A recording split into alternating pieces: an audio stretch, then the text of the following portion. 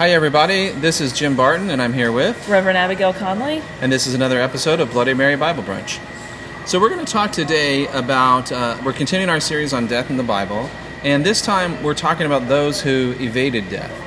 And so just for the overall context, we started off this series by talking about when does life begin, because you have to have life before you can have death.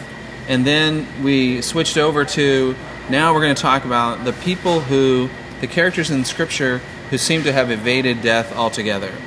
And the first candidate on our list is Elijah, and I know that Abby has a soft spot for Elijah, so I'm going to let her tell that story. I do. So Elijah is, again, the prophet of all prophets. He's the big deal guy, and after he does a lot of really cool things in his life, it is time for him to go to heaven. And so he's clear that he's at the end of his ministry. Things are ending. There's this younger prophet named Elisha who has come and said, hey, can I receive a double portion of your spirit? And he's like, well, if you see the moment I leave earth, I'm taken into heaven, yes, but otherwise, no. So he goes on a journey out into the middle of nowhere, and Elisha follows him. And a fiery chariot with horsemen, comes down and swoops up Elijah, and his cloak falls to the ground. Elisha picks it up, and by taking his mantle is able to perform miracles just as Elijah was. Passing the mantle literally comes from this whole story. But he disappears. The chariot and the horsemen take him away, and Elijah is gone. They also spend several days looking for him. Where on earth could he possibly be? And they, of course, don't find him. And so from this story, we get a couple. It's interesting how it's in our vocabulary. Like you said, the mantle, that comes from Elijah. Chariots of fire, swing low, sweet chariot. I mean, that's the idea. Yeah. That's all from this. It's very rich.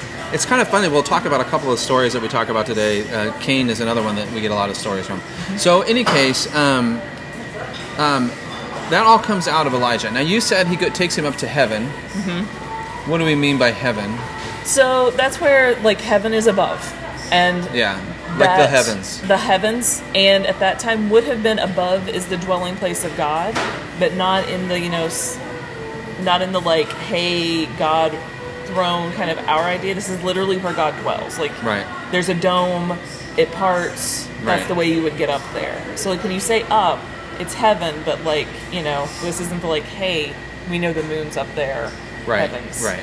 And I think And we talked about, not everyone, the notion of most people, we'll talk about this in other episodes, but the thing about these guys is they leave Earth and they go be with God. Right. The next person that we have just a little fragment of in our Bible is Enoch. And Enoch,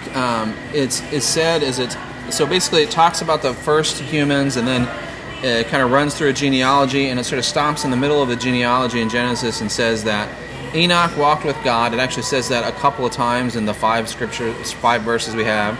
And then it says that after he lived 65 years and he gave birth to his son Methuselah, who you might know from being the oldest man. And then he lived 300 more years. He walked with God. And then he was taken up to God. And he was no more because God took him.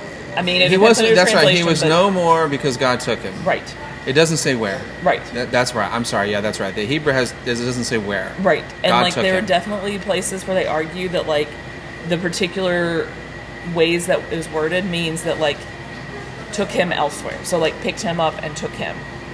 Right. Not to necessarily heaven to be with God, but to some other place on the earth. Interesting. And there are places that verb is used to mean someone died too. Right. So, but we know from extra-biblical sources particularly that the myth was certainly that Enoch was a special pre-diluvian. That's a fancy word for cocktail parties, meaning before the deluge or before the flood. He was a special pre-diluvian person. And Abby, you said you did a little bit of reading up on that. I did. So you mentioned the other books that don't exist in our canon. They actually are not part of a Catholic canon either. So when we talk about Apocrypha, when we talk about 1st, 2nd, and 3rd Enoch, we're really talking about way off the beaten path. You have to get to the versions of Christianity that have 300 books before they're part of canon. So they're all 3 short books. They've been known about for a long time. They were translated by the early 20th century. Those are easily accessible online for free. So you can go and read them if you're looking for a little side story. They do talk about kind of the ideas that were forming during Jesus' time about there is an afterlife, there is a heaven and hell. That 1917 translation definitely includes the word tribulation, which was an idea that was developing right around that time. So exactly why is up for grabs, but it is there. So you get these kind of formative ideas. If you're going to write a horror story, a horror movie, that would be a good source material maybe too, right? Because of the cosmic battles. There are watchers who are taking care of everything, and angels, and... Yeah, good stuff. Yeah. It's interesting. It's worth it to read through. All right, so that's Enoch.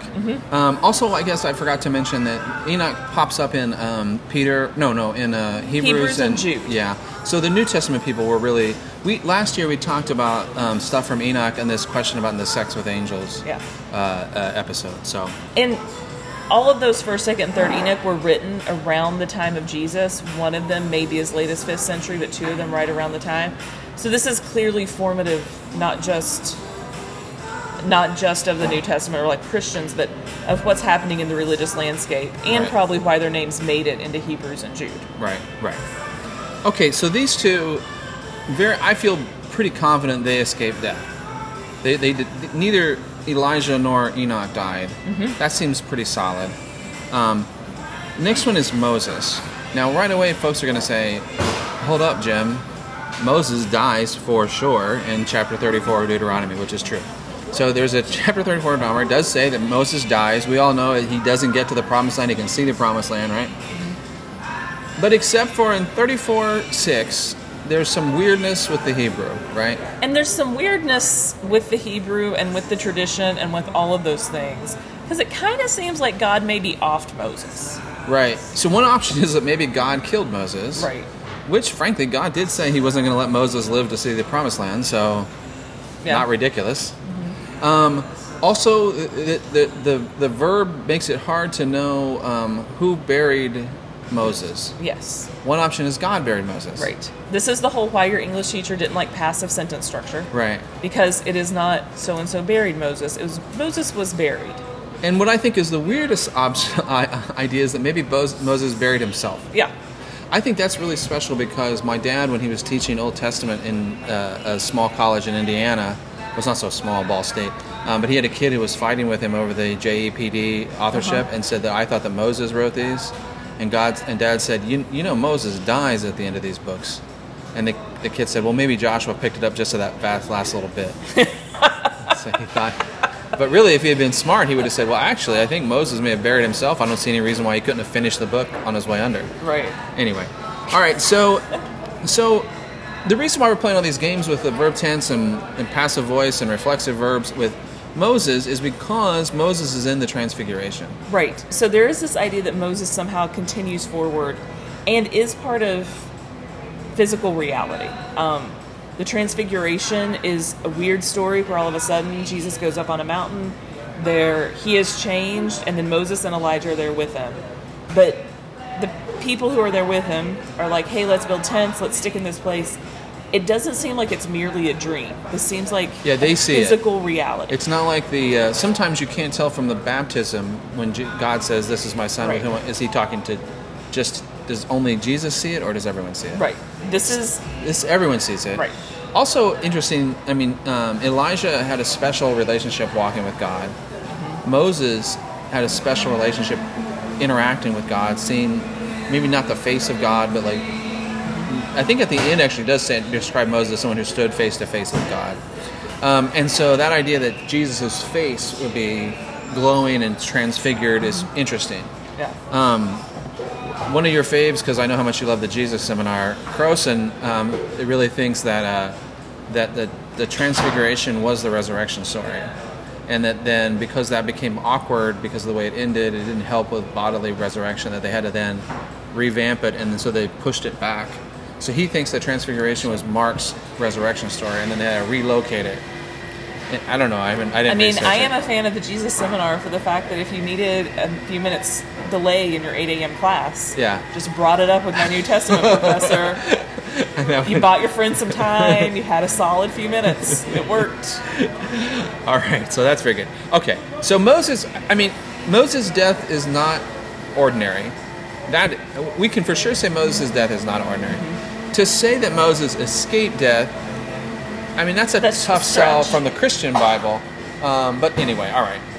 Then we move to now we're getting a little bit more attenuated. I wanted to talk about Cain because Cain, first off, talk about a rich set of like, am I my brother's keeper? That comes from Cain. Right. Mark of Cain comes from Cain. Cain settles in the land of Nod, which is Nod is wandering, so he settles in the land of wandering. So Cain walks the earth. I mean, that's like chock full of. I mean, this is like a, I don't know, 100 verses total maybe to describe Cain. Yeah. All right. My brother's blood cries out. Your brother's blood from cries the out ground. from the ground. So all of that, Cain and Abel. So the mark of Cain is what?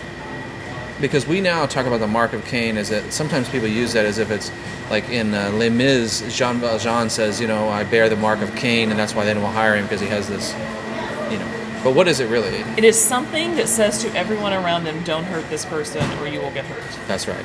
That's all we know. And we know, right.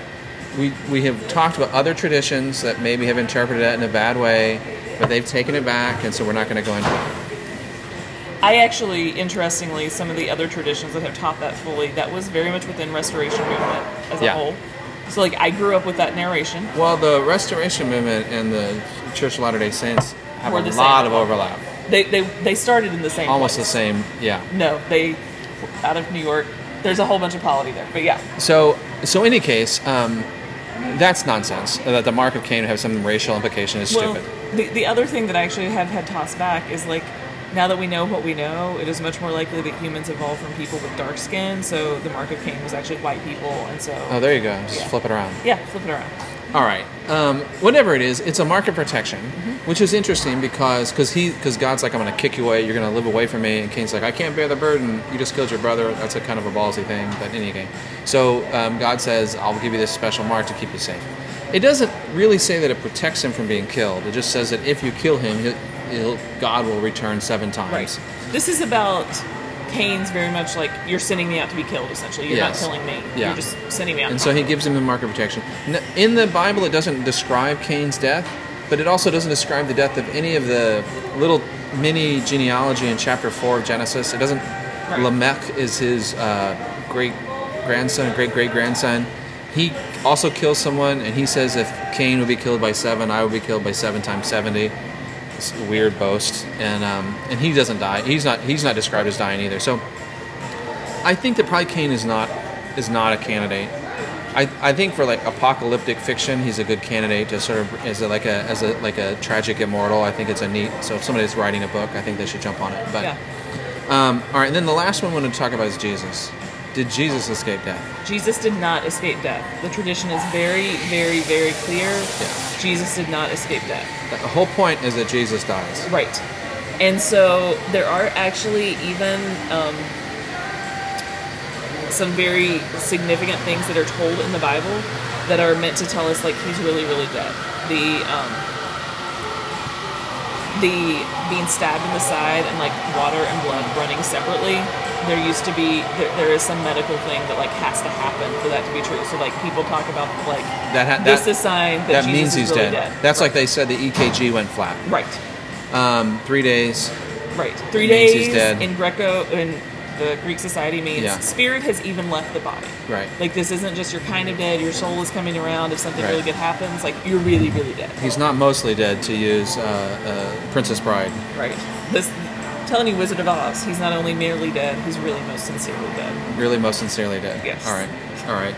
Before you sang it, I guess you're just going to go with the spoken word. All right, that's fine.